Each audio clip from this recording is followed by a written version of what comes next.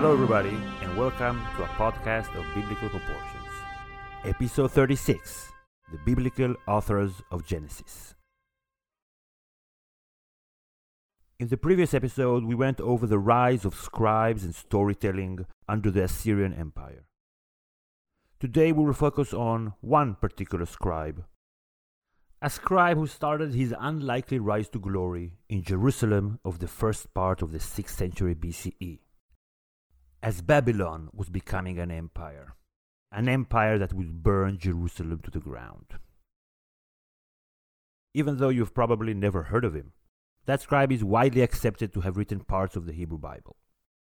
His name, Baruch ben Neriah, or Baruch son of Neriah, the official scribe for the prophet Jeremiah. Ben Neriah wrote on scrolls many of the chapters of the book of Jeremiah, be they prophecies that the prophet dictated to him, or Ben Neriah's own accounts of political events. Going over the Ben Neriah text and comparing them with Genesis offers solid evidence that the Jeremiah-Ben Neriah tandem should be considered the biblical authors of Genesis. The literary style, recurring expressions, explosive emotions, and overt references in Jeremiah to a multitude of Genesis stories lead to what shouldn't be that radical of a conclusion: that a known biblical author wrote more biblical texts than initially thought. So what was the context for Genesis? With the incoming Babylonian threat, Jeremiah and Ben Neriah tried to get the Judean leadership to accept the Babylonians as overlords and thus prevent disaster. But they failed. They were there when the city was sacked. They tried to make it work under the Babylonian-appointed Hebrew governor, but internal strife forced them and the remaining Israelite and Judean elites to find refuge in Egypt. These formative life events, the personalities of Jeremiah and Ben Neriah, their inclinations, their politics, their hang-ups, and their complicated friendship, all of these are baked into the stories of Genesis. The very idea sounds dubious, but are biblical authors different from any other kind of author merely because their writing process is shrouded in time, or because their texts have been categorized as divine centuries after they died? When biblical authors put pen to paper or quill to scroll, are they singularly unique in their ability to shut their souls out of the writing process, leaving their personal experiences, issues, and emotions out of the stories they produce? No author that I've ever heard of was able to write outside their very specific emotional and social context. Be it a sad Sumerian poem, a medieval heroic epic, a Quentin Tarantino film, or the Hebrew Bible. We can even look further. Even though the plots and cast of characters change from story to story, Shakespeare repeatedly wrote about the power of the absolute monarch. Tolkien had orcs, elves, and magical rings, but mostly he wrote about the hardships of World War I and the destruction of nature in the English countryside. For Ben Neriah, it was the religious political battle fought within Jerusalem as the Babylonians were suffocating the city, until it cracked. Even when in Genesis it was ostensibly about Sodom and Gomorrah, or Joseph getting thrown by his brothers into a pit, it was actually about what happened to and in Jerusalem. Jeremiah and Ben Neriah were unlikely partners. Their life story is rife with epic historical drama, tragedy, loyalty, rivalry, jealousy, and redemption. And all of this is in the book of Genesis, with the star not Jeremiah, but Baruch ben Neriah. Hi everybody, this is Gil. This is the second summer episode of Genesis. I highly recommend listening to the previous episode before listening to this one. Without the context provided in the previous one, I think you'll sort of be missing part of the story. This episode presented a unique challenge. not only because of the amount of research that went into it, but because even though the facts are constant, the story of Ben Neria can be told in at least a dozen different ways. I went back and forth and then decided that the best version is the one you're listening to now. This is a podcast about the Bible, so I crossed my T's and dotted my I's. A biblical author, that's big. So I want to make this episode count. The first 50 minutes or so of the episode are dedicated to the dramatic story of the lives of our main characters. And then the last part of the episode is sort of an appendix, like a bibliography. I put that at the end so we can first focus on what is most compelling. It's not going to be telling, but showing. I don't want to convince you. I want you to see it for yourselves. So I hope you find it interesting. So, Baruch ben Neria. Who the hell is he? His name is obscure to us because he's been largely forgotten in recent centuries. But if you go back in time, you learn that he was very well known in his lifetime and legendary for a solid 2,000 years after his death. And this is important because it makes sense that the author of Genesis would achieve a very high status in his community. And for Ben Neria, it went way beyond that. He's known today mostly as Jeremiah's scribe, but frankly, this is not the kind of achievement that garners 2 millennia of respect. It has to be something bigger.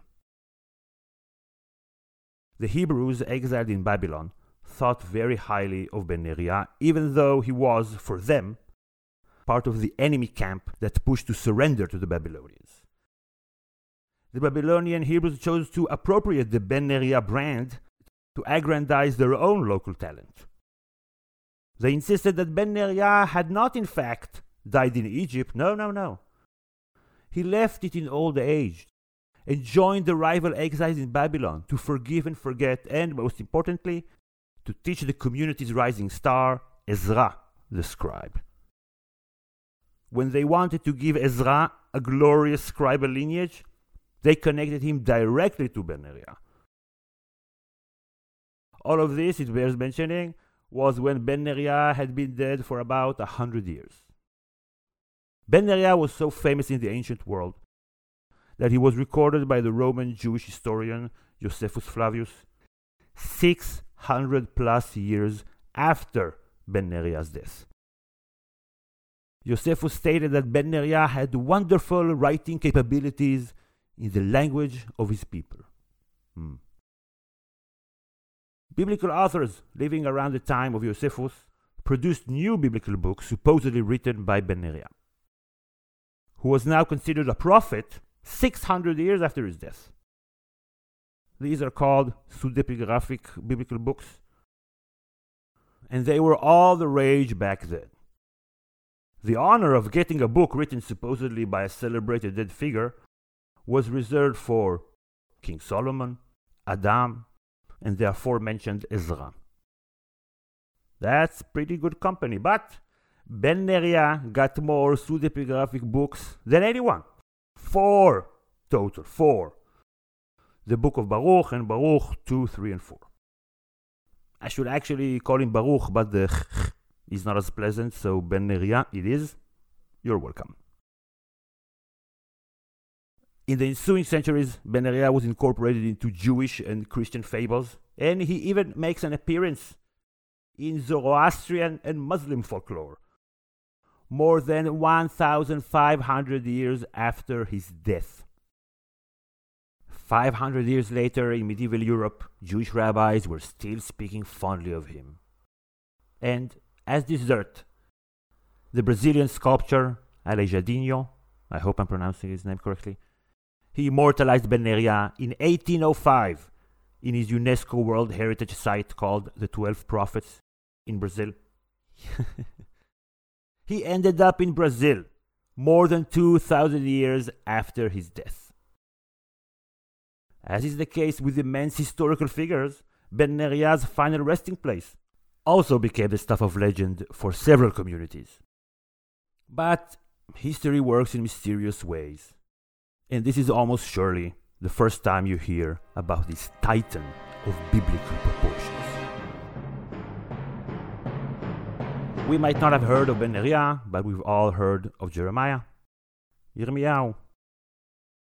Probably the most famous prophet in the Bible, remembered for being a prophet of doom. But let's not let his fame cloud our judgment, and let's look at him with clear eyes. Jeremiah was an extremely disturbed individual. Gravely mentally ill. I'm not kidding or being hyperbolic. His chapters read like a cry for help from 2,500 years ago. You almost want to put the book down and call some hotline. Here's the most poignant example, of which there are many more. So in the first chapter of his book, Jeremiah claims to have been chosen by Yahweh before his birth to speak in his name. Yahweh even touched his mouth for that purpose. This is very grand and megalomaniac. Throughout the book, Jeremiah rants in the first person, bookending each rant with a Yahweh says. What have you done to me? Why did you lie to me? You hurt my feelings, Yahweh says. Yeah, sure, Yahweh. As is usually the case with extreme megalomania, there is a darker flip side. Chapter 20 in the book named after him provides an uncomfortable glimpse into the wounded soul of Jeremiah. He now claims that Yahweh seduced him to live a life of humiliation as he speaks in Yahweh's name. One moment he's a chosen one, the next he's a loser. He then curses the day of his birth and curses the messenger who told his father of his birth. He wishes he had died in the womb with his mother as his grave. This person was unwell. He might have turned into a biblical figure, but he was just like any other person suffering from severe mental health problems. He was a troubled man living in troubled times. Jeremiah filled the niche of the perpetually berating prophet. Before talk radio, before YouTube, you had to stand in the streets and yell at passers-by. According to his own account, Jeremiah was either ignored or, more commonly, as tensions in the city rose, bullied and ridiculed. He was even tortured once. And then he met Baruch ben Neriah. All of a sudden, the higher-ups feared Jeremiah's prophecies. He was wrong probably more often than he was right, but when it was all said and done, he got the biggest thing right. And this is why he became famous. He warned that the Babylonians would destroy Jerusalem if the Judean king would not accept vassalship and pay tribute. And destroy Jerusalem the Babylonians did. Jeremiah called it. Ben Neriah wrote it. So now that we have a sense of the character of Jeremiah, let's get to know Ben Neriah. And let's do it through the Genesis stories he wrote. If you're new to this podcast, we are not scholars. I will be relying on scholarship, but this is my take on things. I mentioned in the intro the story of Sodom and Gomorrah, but there are 3 Genesis tales that really jump out as Ben Neriah style stories. In terms of Shakespearean monologues, loads of positive emotions, themes of servitude, etc. We think that those were clearly written by Baruch ben Neriah. The first Genesis story is that of Abraham's slave going on a mission to the east to find a bride for his master's son, Isaac. That's Genesis 24. It's an exquisitely written human story. The second Genesis story is also set in the same east. This time it is Jacob who hides there from his brother Esau. And that's where he marries his 2 wives and fights with their father. It's a great story full of love, righteous indignation, forgiveness, and herding. Those would be Genesis chapters 29 to 33. And then there's the grandest story of them all, Joseph. A marvel to behold, a jewel.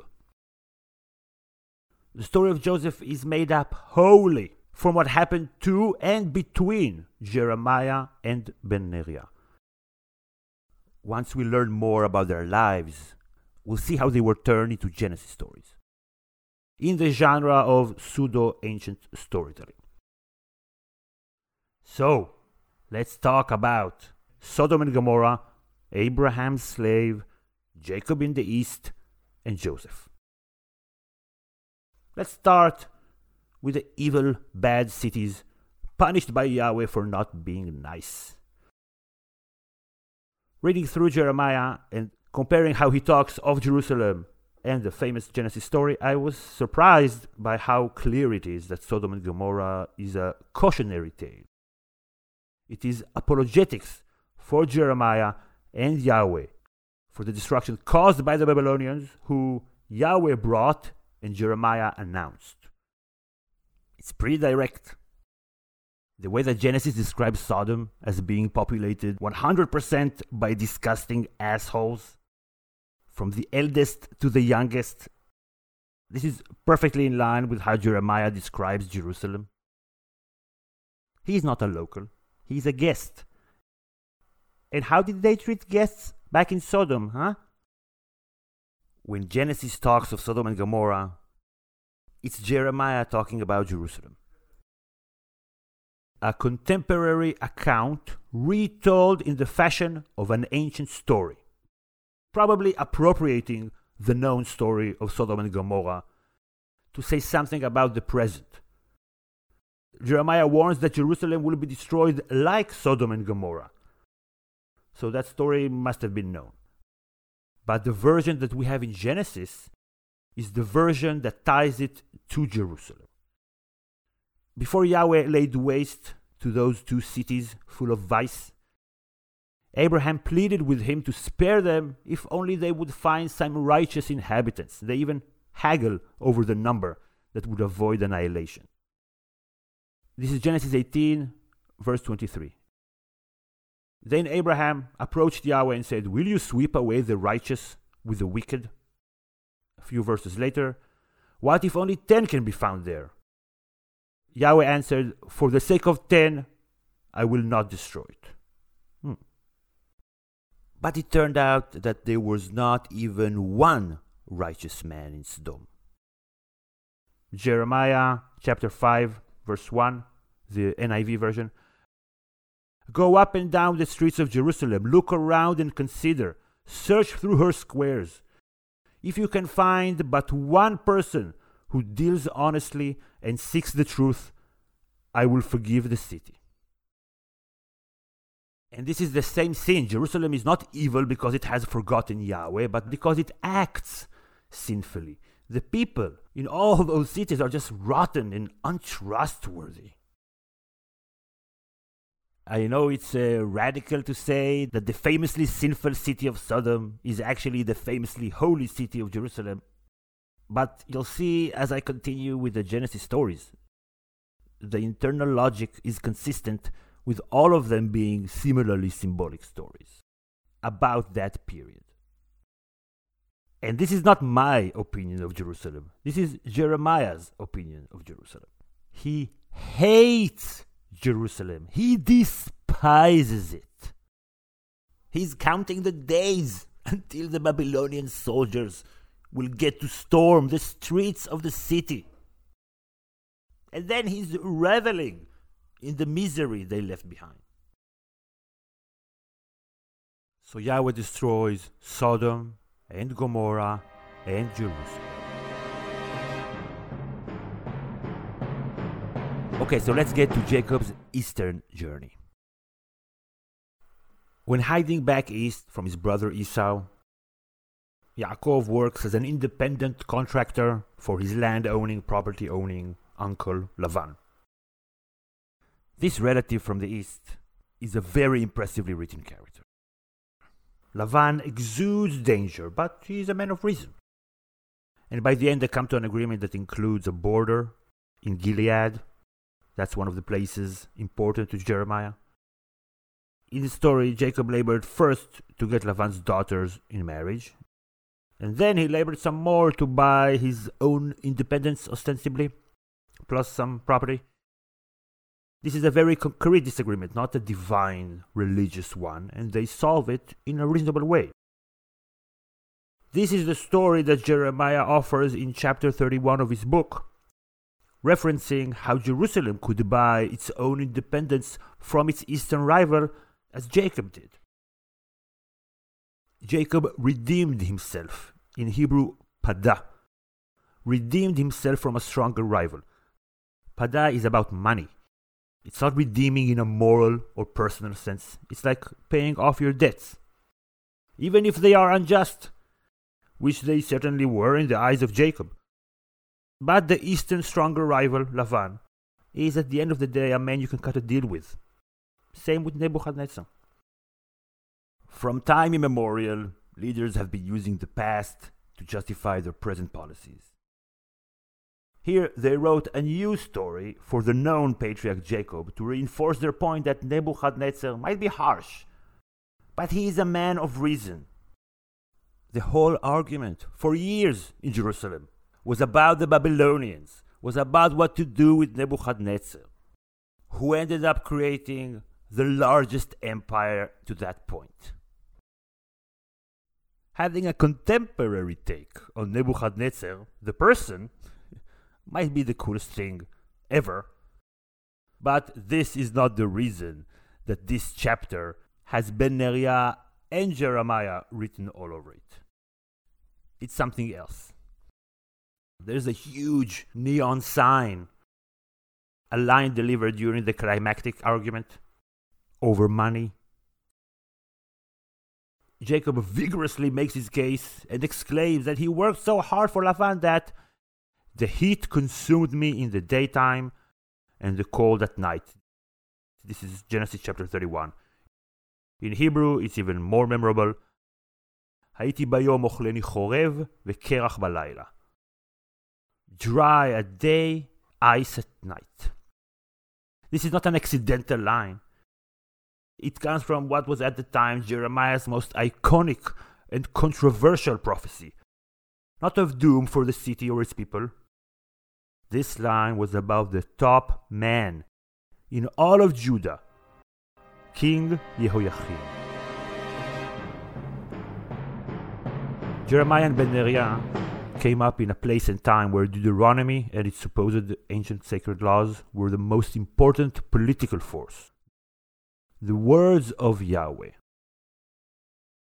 When they were first revealed to the king back then, in 622 BCE, Josiah, Yoshiao, he tore his clothes in fear. This wasn't some Kakamaika wannabe prophet yelling in the streets. This was holy text. In Jeremiah chapter 8 verse 8, he calls Deuteronomy a fake. Sheker et sheker sofrim, the lying pen of the lying scribes. This wasn't yet the time to fight with a sword. He needed to fight the pen with his own pen.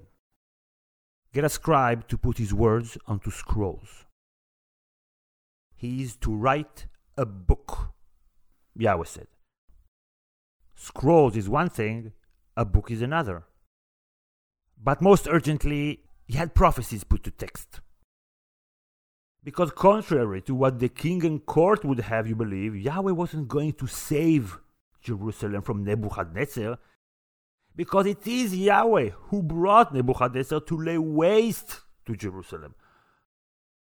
Unless you listen to what I say and open the gates. And here we're getting to the prophecy Jeremiah made about the king that somehow found itself in a Jacob monologue. So in Jeremiah chapter 36, Jeremiah becomes a public enemy. He orders Ben Neriah to take his new scrolls, of Yahweh all-time Jeremiah prophecies of Babylonian doom and read them aloud in front of the temple of Yahweh on an especially busy religious holiday, with masses of people from all over the land heading to the temple. Jeremiah couldn't do it himself. Maybe he was scared. If the plan was to get the Ben Neriah bump and stir shit up, it worked too well. All the head officials and ministers quickly convened to discuss the incendiary texts and summoned Ben Neriah to get to the bottom of things. Did Yahweh really send the Babylonians to destroy Jerusalem? There weren't any emergency meetings when Jeremiah was shit-talking, but now he had Ben Neriah shit-writing. Now his predictions could carry divine weight. So this is Jeremiah 36, verse 11. When Micha son of Gemariah, the son of Shaphan, heard all the words of Yahweh from the scroll, he went down to the secretary's room in the royal palace, where all the officials were sitting. And then Ben Neriah names 5 high officials by name and adds that there were more.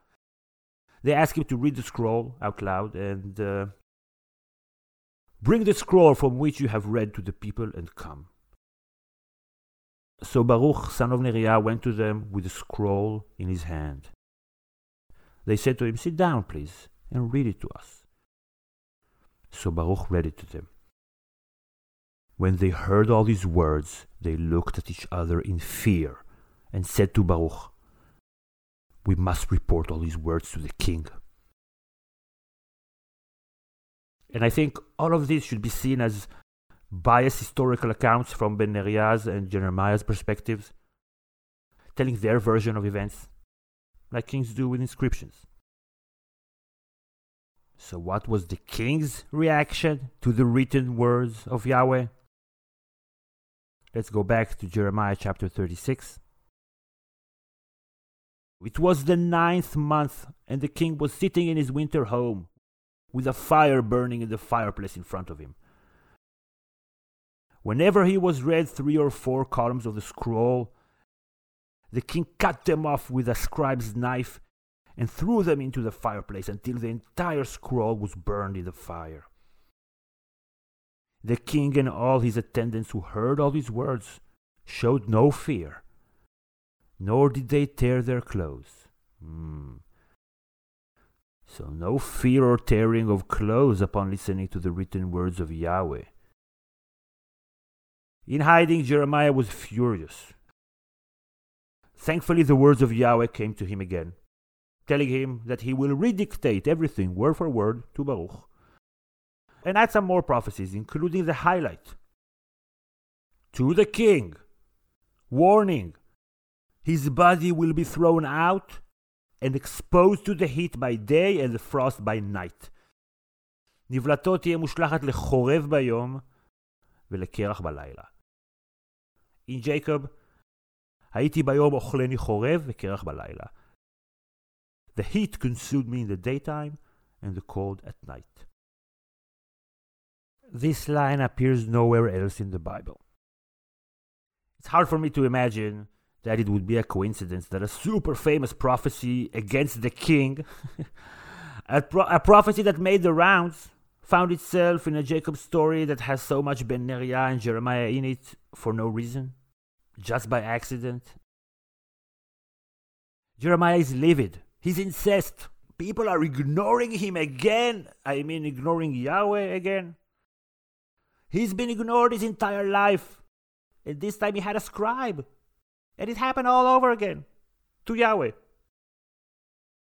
So he prophesied a horrible death to the king that, spoiler alert, would never come. But it did turn Jeremiah into an enemy of the state. Exposing a body is the ultimate disrespect of all time and for all time. It's a desecration. And this is the king we're talking about. So not only history, but Yahweh too works in mysterious ways, because casting Jeremiah as an anti-war agitator is not exactly a match made in heaven. It's hard to know if Jeremiah always had a violent soul or if this was the result of recurring imprisonment, public shaming, and torture. Be that as it may, even when Jeremiah called for peace, he just loved to go into detail about all the horrible things that were going to happen to you, your family, people he personally disliked, the noble elite, the priests, court prophets who promised the Babylonians would never attack, the city of Jerusalem as a whole, and the Judean king himself. He cursed at everybody. And as we will soon see, the consequences of his actions were turned into a Genesis story. The person who gave Jeremiah an ancient microphone so loud we can still hear it today, a microphone that turned him from a nuisance to a political problem that had to be resolved, that would be Baruch ben Neriah. We need to get to know him personally in order to appreciate how he imported and teleported himself into the characters he wrote. Specifically here, these are three servants who serve their master with fervent loyalty and results. Eliezer, the Abrahamic slave, Joseph, the Pharaonic slave, and one more slave who makes a guest surprise appearance in the heat of the drama in the book of Jeremiah. Let's read a short snippet of the story of Eliezer the slave, sent by Abraham to the east. He's looking for the perfect wife for Isaac. We can get a sense of the character, which I think is Baruch projecting his own character into Eliezer. Then he prayed, Yahweh, God of my master Abraham, make me successful today, and show kindness to my master Abraham. He most appreciates kindness.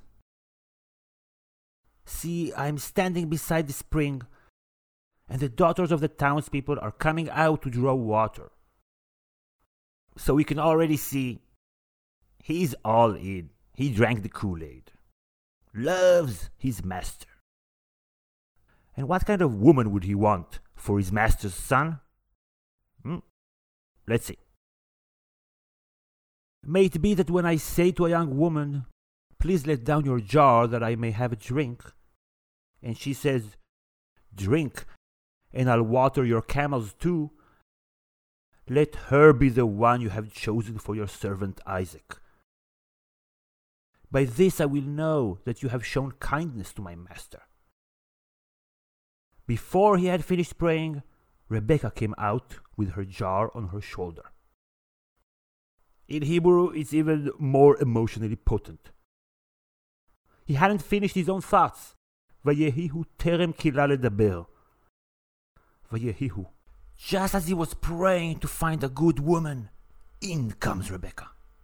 And you can feel him going, and it's even portrayed in the words, especially chosen, Vayehihu. This is Ben Neriah. So how did the character of Eliezer come to be? He was tasked to write a story about a servant on a mission. And as he wrote it, that character became him. There was no need for a fully fledged slave character with a wonderful inner monologue just to tie Rachel to Isaac. That was the artist in Ben Neriah that gave that story wings. And this would be the billionth example of a character that reflects its writer. He would have done anything for Jeremiah, even when it forced him into hiding when the king and court came looking. Thankfully for Baruch, the Ben Neriah family was extremely well connected and well off. He became a scribe, and one of his brothers served as a minister or high-end official to the Judean king.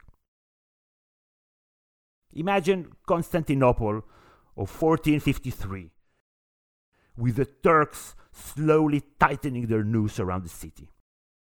Death was coming. That was Jerusalem of the Babylonian siege of 587 to 586 BCE. Hunger, disease, strife. Jeremiah became a fugitive. So he tried to leave the besieged city, which was illegal. He was arrested and accused of crossing the Berlin Wall to the other side, to give himself up to the Babylonians. He tried to convince them that he was just heading to the land of Benjamin, where he's from. No, he's not going over to the Babylonians. They falsely accused him of spying. Beaten and demoralized, he was taken to a makeshift prison and thrown in a waterless pit. He would have died in that pit if it weren't for his savior, Baruch ben Neriah, who recorded the events firsthand. We can speculate if Jeremiah was indeed a spy. He certainly acted like one. He promised Babylonian clemency to all who cross over. He was known by the Babylonians and seems to have gotten paid by them.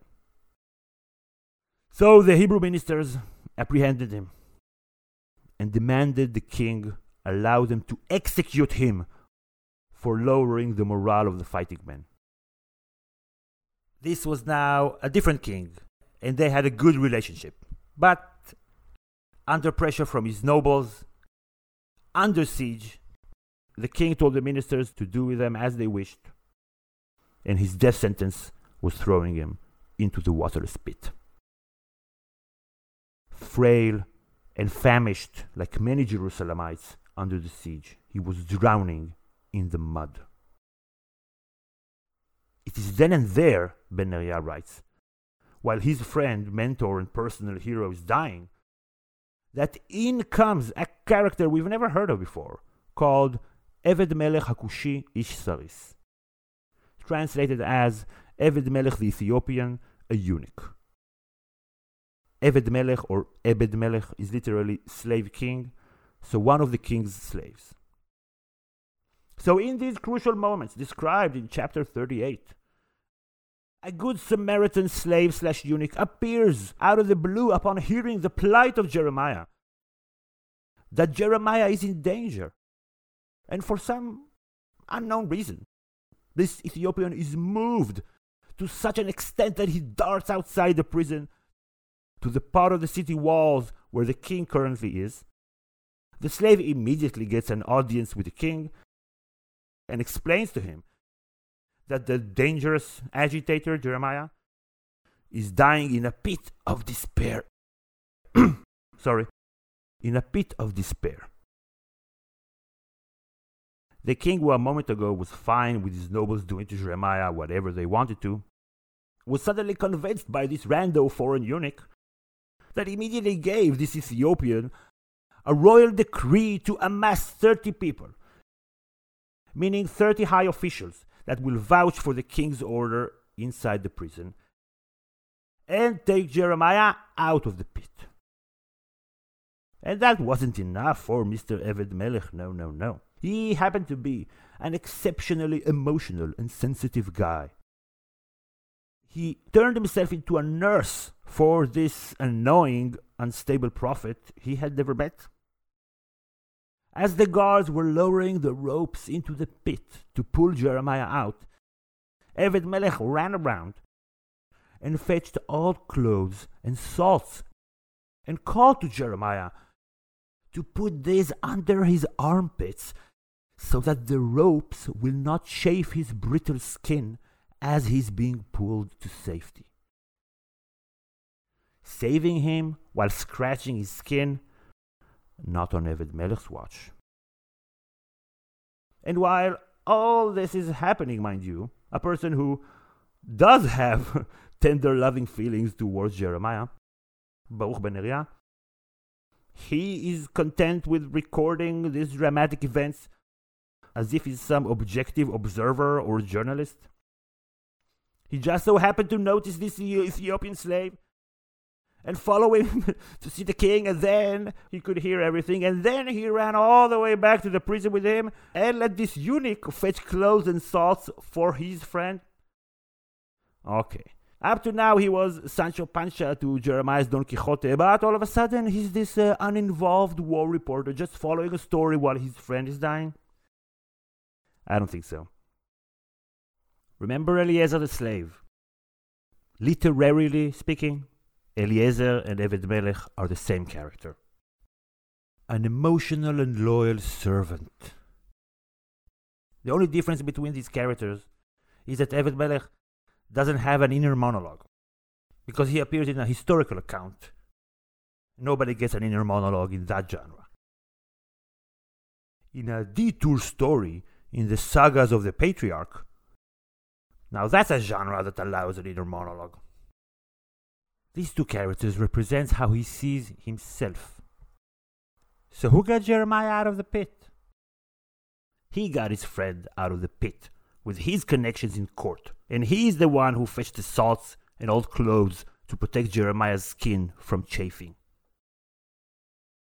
The story of Eliezer and the story of Jacob's feud with Lavan have shared qualities of complex literature and high-volume emotions that only one other Genesis story has: the tale of Joseph.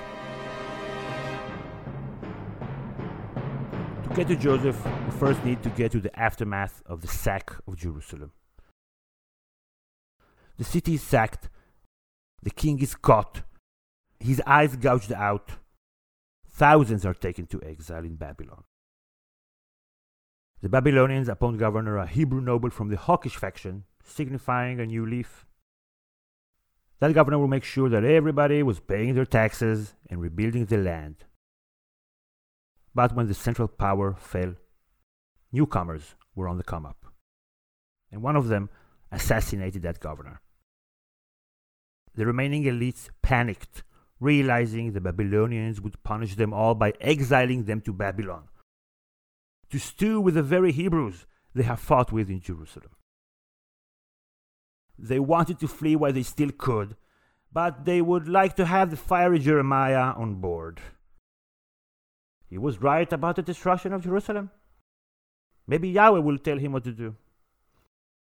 So they asked him to check with Yahweh if they could leave for Egypt. And he took some time and consulted with the deity and came back and said, no. If you go, death, destruction, and some more death, said Yahweh. When we see ancient people as so religious, let's remember what happened next.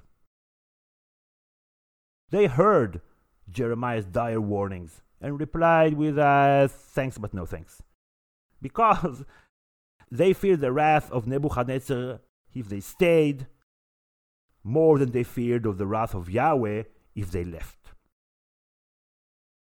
Do you know these hard cuts in comedies?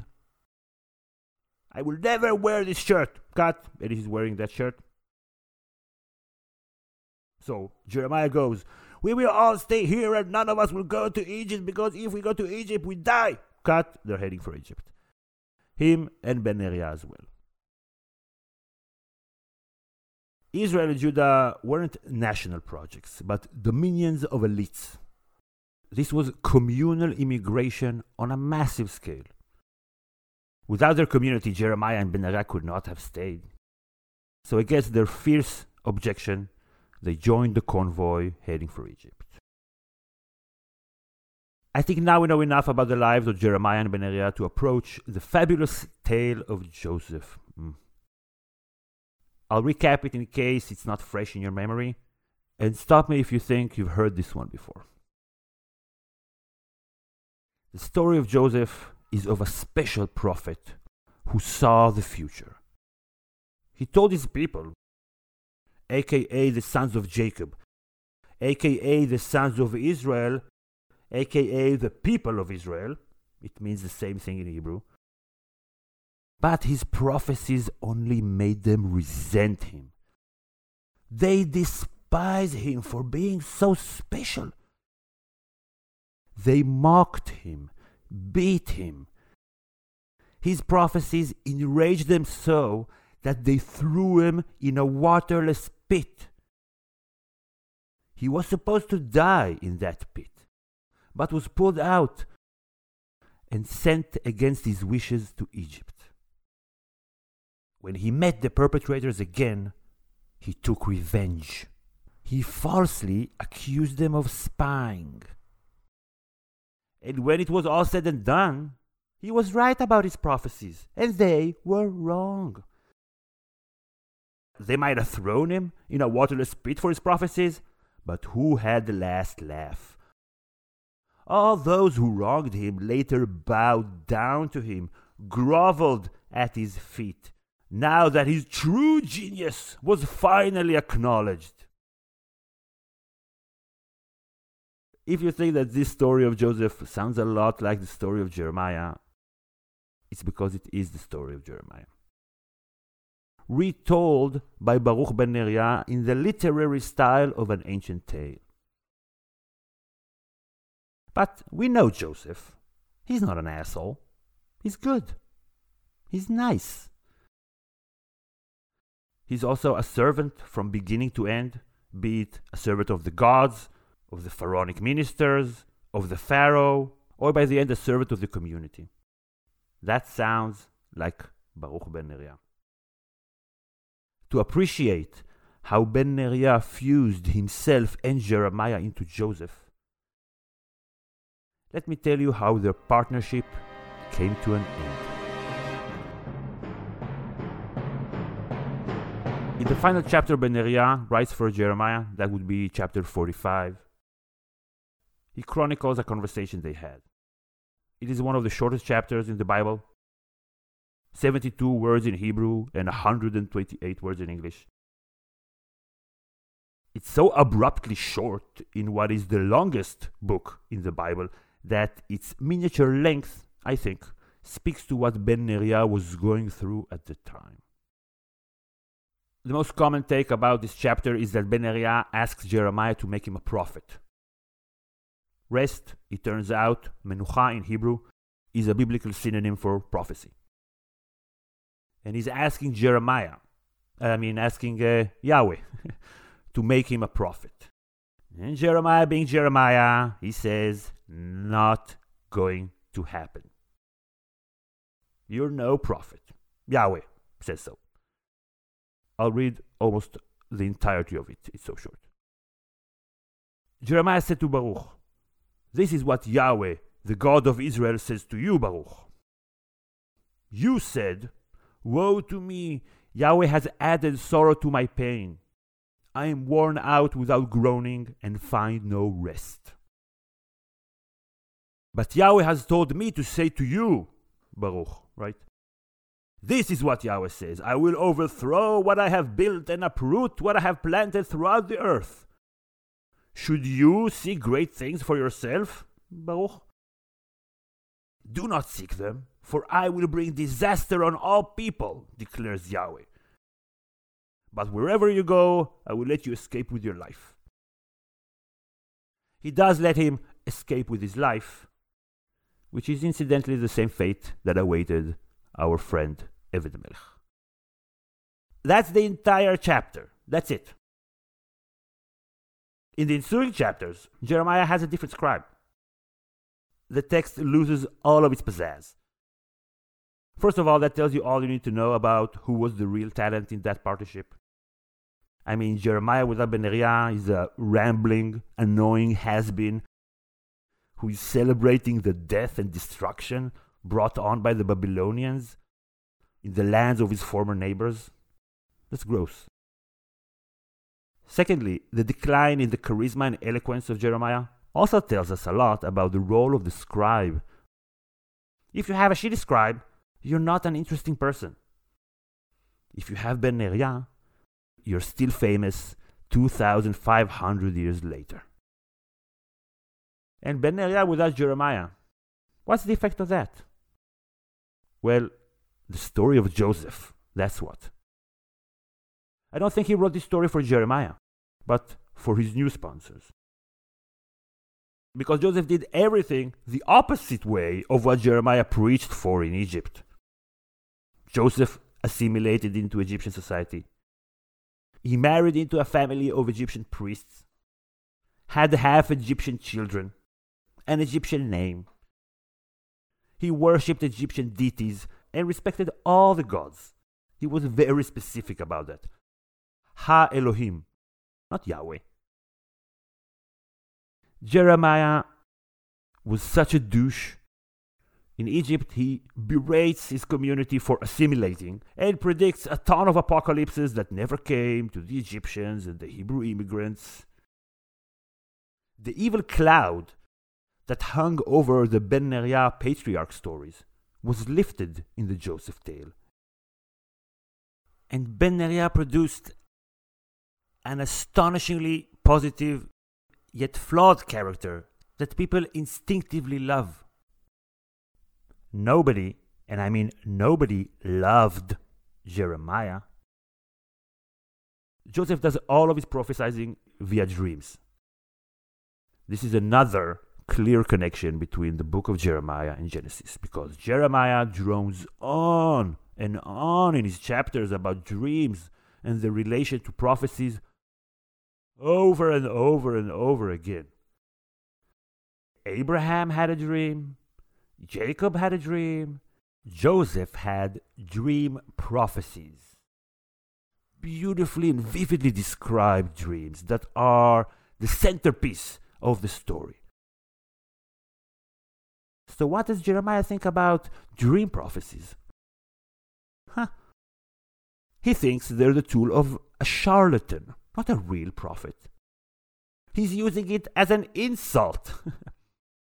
Oh, don't believe this one. He is but a dreamer of dreams. Or contrary to what was said about me, I am not the one dreaming dreams. And on he goes. Hates. He just hates dream prophecies. So Ben Neriah, his friend and loyal servant, did not get what he considered was an upgrade from scribe to prophet. So Joseph prophesied for him. And he did it through dreams. His friend Jeremiah was like an older brother to him, but he betrayed him. And it was the younger brother who became the star of the community. We know that the unconscious works overtime in art, and that creators use their art to deal with their personal issues, work through them. And great literature is complex. Joseph is certainly an all-time great piece of literature. Not only because of all the ancient Egyptian stories weaved into it, not only because of the hyper-complex yet simple way the plot moves forward in two different locations, not only because of the masterly use of dramatic irony, not only because it serves as a unifying story that opposing parts of the community could all appreciate and relate to, and not only because it speaks to the community's core values of forgiveness and the aid in times of need. Those alone are enough to make us think very highly of the person who authored the tale of Joseph. But it's the way Ben Neriah exorcised his own personal demons through the tale of Joseph that really blows my mind and gets my heart beating faster. Here we venture even farther away from anything related to biblical scholarship and history, and we go into personal interpretation territory. So let's give Joseph another different look. And stop me if you think you've heard this one before. The story of Joseph is that of a nice and positive dreamer of dreams who is not appreciated by his jealous older brothers, who mock his dream capabilities and don't think he's a prophet at all. But once Joseph gets to Egypt, it is there that everybody realizes how special he is. He becomes the best servant ever. And how does that special person act when he stands at the head of the community? Does he gloat? Does he huff and puff and go me, me, me? No. He asks the community not to bow down to him, because he is merely a man, not one of the gods. And this was always going to happen. It's been prophesied. There's nothing to apologize for. So he forgives his brothers wholeheartedly and supports the entire community. If this sounds like the story of Baruch ben Neriah to you, it's because it is the story of Baruch ben Neriah. And it's fascinating to see how Joseph's character arc is basically him slowly morphing from a Jeremiah to a ben Neriah. He starts out pretty smug and pleased with himself and his spatial capabilities. And the father, aka the God, loves him most. And he kind of rubs it in his brother's faces. Maybe if he were more aware of other people's feelings, he wouldn't have found himself in a pit. By the end, though, the vanity of Joseph has evaporated, and he is but an unpretentious vessel of the gods. So he doesn't want any credit. He just wants to serve the community and do good by his peeps. What is Jeremiah doing at that time? He's parading in Egypt and calling everybody out, because he is the prophet who was right.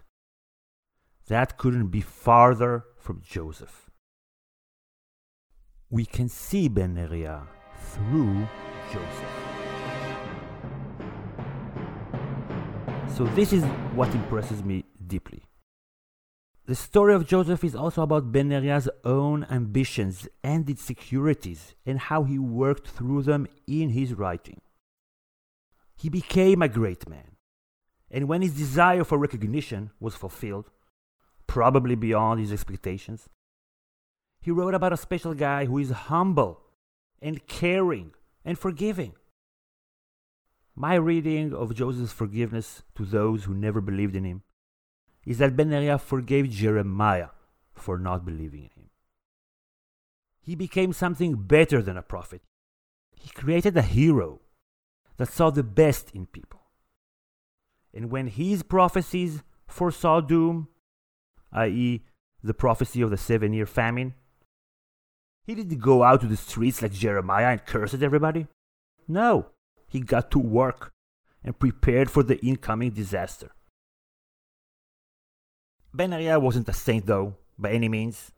He probably had some apologizing of his own to do to other members of his community. And first of all, let's keep it real. He followed and promoted an asshole. Jeremiah's poison is in the bloodstream of human society till today. But back then it wasn't about that. With Jeremiah going from manic euphoria to debilitating depression, we should take another look at ben Neriah's role in hyping Jeremiah. See, after the sack of Jerusalem, when Jeremiah claimed that Yahweh forbade them all to move to Egypt, ben Neriah records that some in the community believed he was behind it, that he was turning Jeremiah against them. He messit Jeremiah, inflames him, incites him. He later had to live with the people he incited against by trying to prevent them leaving to Egypt. He was putting them at risk when the Babylonians came back to see about who killed their appointed governor. So, he had some atoning of his own to do. He left the accusations leveled against him in the book of Jeremiah. That says something. The book that Jeremiah was tasked to write by Yahweh, I think, was the book of Genesis. If I follow the timeline of the book of Jeremiah correctly, and it is notoriously hard to follow, 1 year goes from when the work on the book starts and when ben Neriah reads the apocalyptic prophecies outside the temple of Yahweh in Jerusalem. I would guess that some of the stories of Genesis were written during that year, while the effort to turn it into literature probably happened down in Egypt. There, ben Neriah finally had time to relax, reflect, improve upon his previous work. Ben Neriah started out as a wingman who saw himself a servant to the Chosen One, and he ended his life as the most accomplished Hebrew scribe and author, loved by his community and remembered for ages. And his successors in the Hebrew community in Egypt officially canonized him as the prophet Baruch. Now that we know what happened in Jerusalem during the Babylonian siege, we can appreciate how meaningful it is that the descendants of the hawkish faction in Babylon incorporated Ben Neriah into the scribal lineage of their great scribe Ezra. That's how big this servant became. He does take a subtle shot at Jeremiah in that chapter I read earlier when he was refused prophecyship. He said, "Woe to me, Yahweh has added sorrow to my pain." In Hebrew, Oy nali ki yasaf, Yahweh yagon al machovi. Yasaf, added to my pain. Yasaf is Yosef, Joseph. This is what I would call a biblical Easter egg. In the chapter he is not made prophet, he name drops the prophet he created that made him a superstar. Do you like apples? Well, I created a prophet. How do you like them apples? And this is nothing compared to how he used his own name as a verb in that Eliezer story I went over earlier. Baruch means blessed. Genesis 24, first verse. Abraham was now very old, and Yahweh had blessed him in every way. Berech oto. Berech is also the Hebrew word for kneel, but this is very rarely used in the Bible as such. Verse 11. Eliezer had the camels kneel down near the well outside the town. Vayvrach hagmalim. This is the same root. This is super random. This has nothing to do with the story. This is like inscribing Baruch was here in Genesis. But the people for whom Ben Neriah wrote Joseph, they knew. It was in plain sight for the people who lived through the sack of Jerusalem and its aftermath, who knew of Jeremiah's time in the pit. They immigrated to Egypt with him and Ben Neriah. So when Ben Neriah writes a story of a prophet who is bullied and ignored and ridiculed, even though he is right, everybody knows it's inspired by Jeremiah events. The pit is not a 7-layered metaphysical or psychological story of a metaphorical pit we all encounter in our daily lives at work with our families. No. We're talking about literature in the 500s BCE. This is simple, direct symbolism. A pit is a pit. It is an author using literature to relay the trials and tribulations of his friend and connect it to the story of the exiled community in Egypt that had to reconcile and leave their harsh disagreements behind. And then Ben Neriah poured himself into Joseph, because that's how literature works. And he wrote it in biblical literature because that was the genre of the book he was writing, a mythical past to explain the present. So I'm thoroughly impressed by the Ben Neriah that pops out from all he wrote. He had his megalomaniac side as well. We all do. His narcissism is all over Joseph. But what is for him the ultimate success?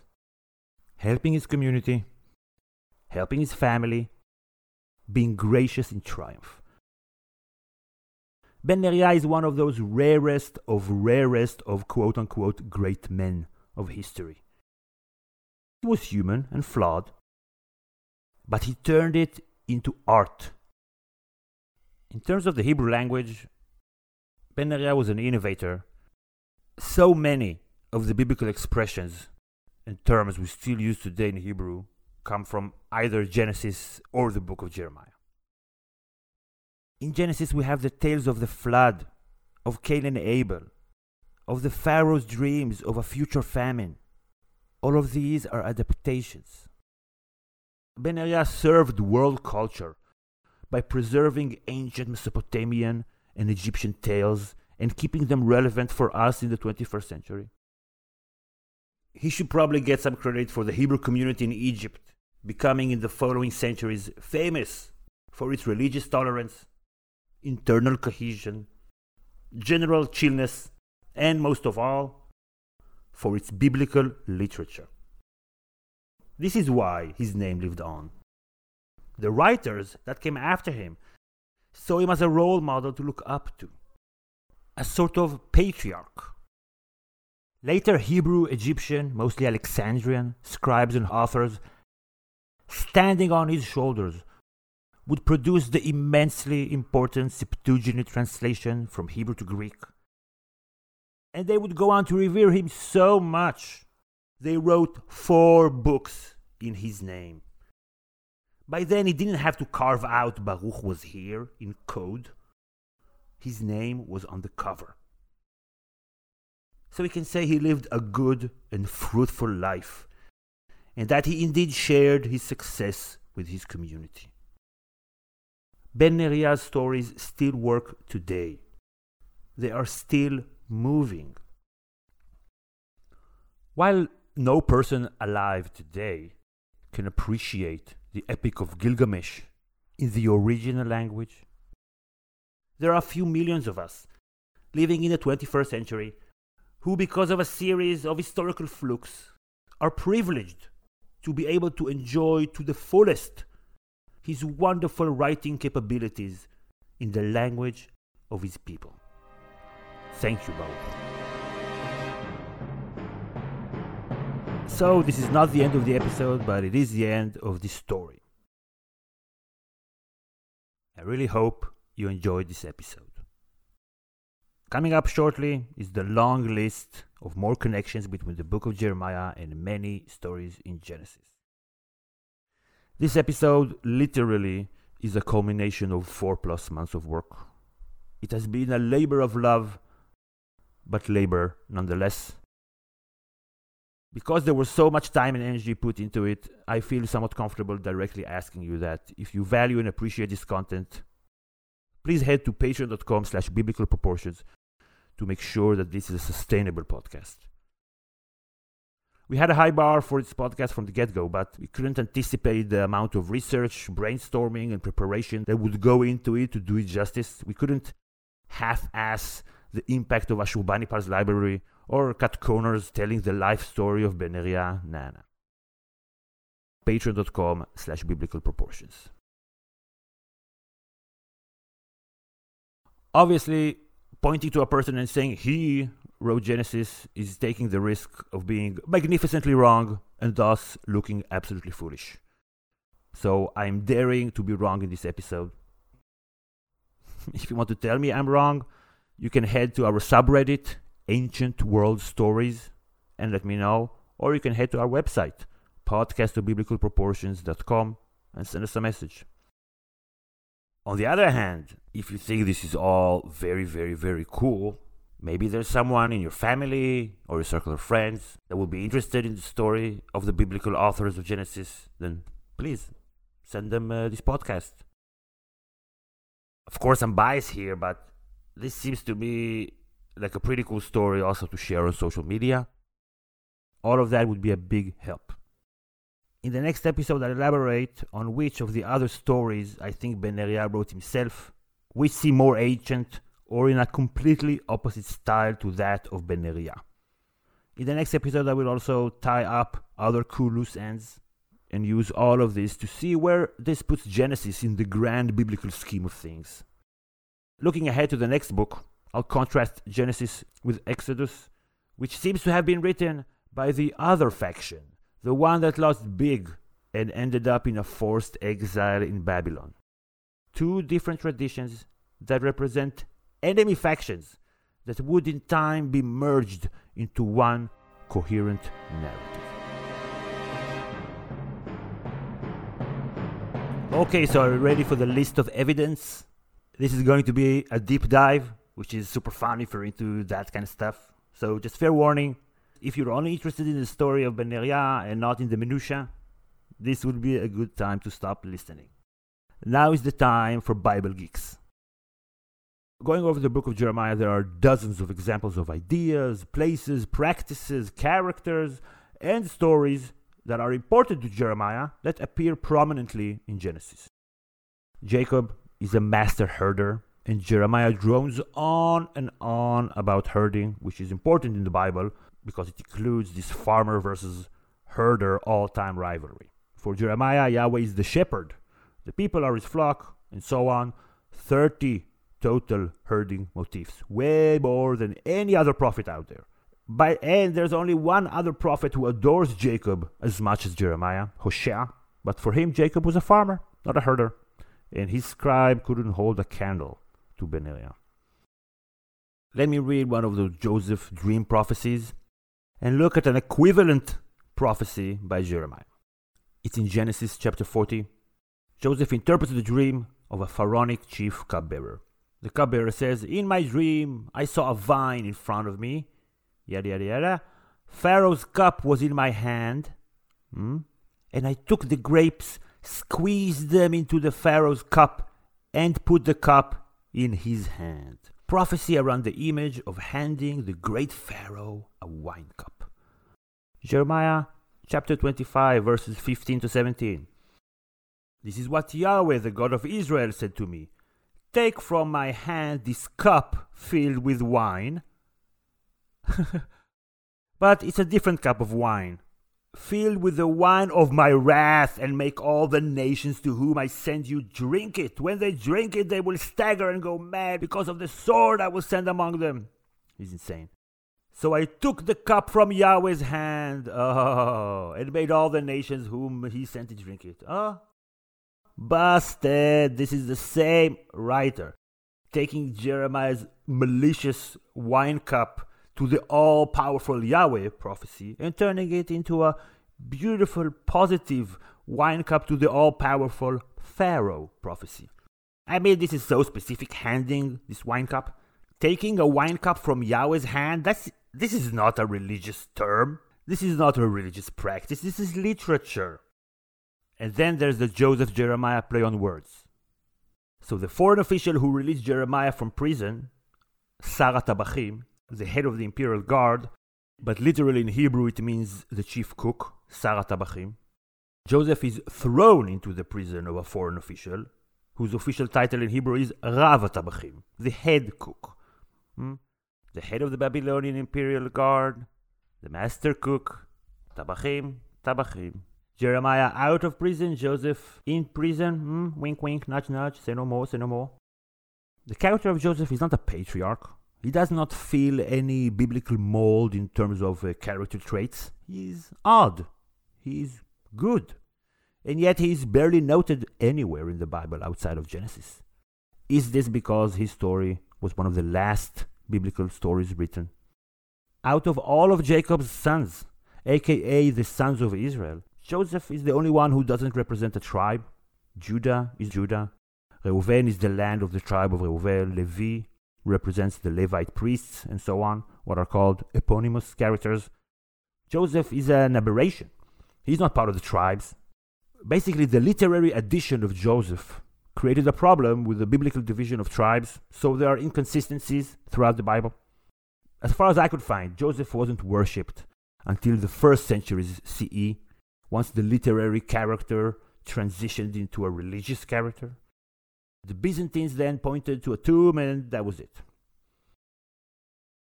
Abraham the patriarch is barely mentioned outside of Genesis, but here he is in Jeremiah chapter 33. In Genesis chapter 13, Abraham wants proof that his seed will inherit the land, so Yahweh initiates this voodooistic covenant of the pieces, a practice that includes cutting animals into halves and walking between those halves. Very specific, and the first major ceremonial pact with Yahweh. Jeremiah talks about the exact same peculiar practice in his attacks against those who would not kneel to Nebuchadnezzar, those who are calling for independence. This is Jeremiah 34, verses 17 and 18. "Therefore, this is what Yahweh says. You have not obeyed me. You have not proclaimed freedom to your own people. So I now proclaim freedom for you, declares Yahweh. Freedom to fall by the sword, plague, and famine. Those who have violated my covenant and have not fulfilled the terms of the covenant they made before me, I will treat like the calf they cut in two and then walked between its pieces. I think Jeremiah had this story commissioned to give ancient cred to his political point that his enemies are assholes. In our episode 28, Imagining the Writers of Jacob, we tried to picture the writers of the Jacob and Lavan story. We had no idea of Ben Neriah back then, but if you go back and listen to that episode, we basically tried to create these two profiles, like one of those profiles of serial killers. We divided it into a profile of a writer and a profile of an executive. The profile of the writer was of a gentle, kind soul, and the profile of the executive was of a nasty incel. You can go back and listen. The writer profile fits Baruch to a T, and guess who is a self-described honest to Yahweh incel? Jeremiah chapter 16, first verses. Then the word of Yahweh came to me, you must not marry and have sons or daughters in this place. There is a mention in Jeremiah of the Genesis matriarch Rachel, also a rarity. There are long-running Canaanite practices of sacrificing boys to the gods, especially in times of crisis, as in you sacrifice that which you hold most dear. Scholars say that this is the context for the binding of Isaac's story, Yahweh rejecting this practice. Well, Jeremiah happens to have strong opinions about child sacrifice, which seems to have been more and more popular as the siege went on. He admonishes in 2 different chapters those who sacrifice sons. Isha Elohim, the person of God that gets into a supernatural wrestling match with Jacob, also makes an appearance in Jeremiah chapter 35. The weird subplot of the mandrakes in Genesis Dudaim in the Jacob anthology, which we discussed in our episode 31, Here Come the Tribes. This is also referenced in Jeremiah, which is super random, if not intentional. Mandrakes. The fruit is mentioned in one other biblical book, Chronicles, written in Babylon, where mandrakes grow. In the first creation story, there is the very famous term for chaos, tohu vavohu, inspired by the deities Tiamat and Bohu. This is an iconic literary invention of a new term by combining the roles of these 2 foreign deities. It was to reinforce the darkness and abyss of the pre-creation world. We talked about it in our first episode. This is poetry, tohu vavohu. Well, Jeremiah mentions tohu vavohu in chapter 4, verse 23. I looked at the earth, and it was formless and empty. It was tohu vavohu. In Genesis, Ephraim is not one of Jacob's sons, because that would implicate the tribe with the betrayal of Joseph. In Genesis, Ephraim is the second son of Joseph, and he gets the blessing of Jacob to be number 1. Guess who also loves Ephraim more than any other tribe, even his own? Jeremiah fawns over Ephraim. Then there's another, even younger son, Binyamin, who wasn't there for the crime against Joseph and is Jacob's new favorite because he's his only other son by his beloved Rachel. You know who hails from the tribe of Binyamin? Jeremiah. Jeremiah also mentions the Genesis divine order to go forth and multiply, pourvu, the promise to have a seed as numerous as the stars. He also talks about the sun on the one hand and the moon and the stars on the other as governing the day and night, as in the first creation story, and some more references to the themes of Cain and Abel, Abraham, the Garden of Eden, and Noah. I could swamp you with every little reference. But, there comes a point... There came a point where I just said, put the holy book down and move on. Live your life like Baruch did. So I'm sure that if trained scholars will pore over it, they would find more such examples. Thank you everybody for listening. I truly appreciate it. Let's wrap up Genesis next week. See you then.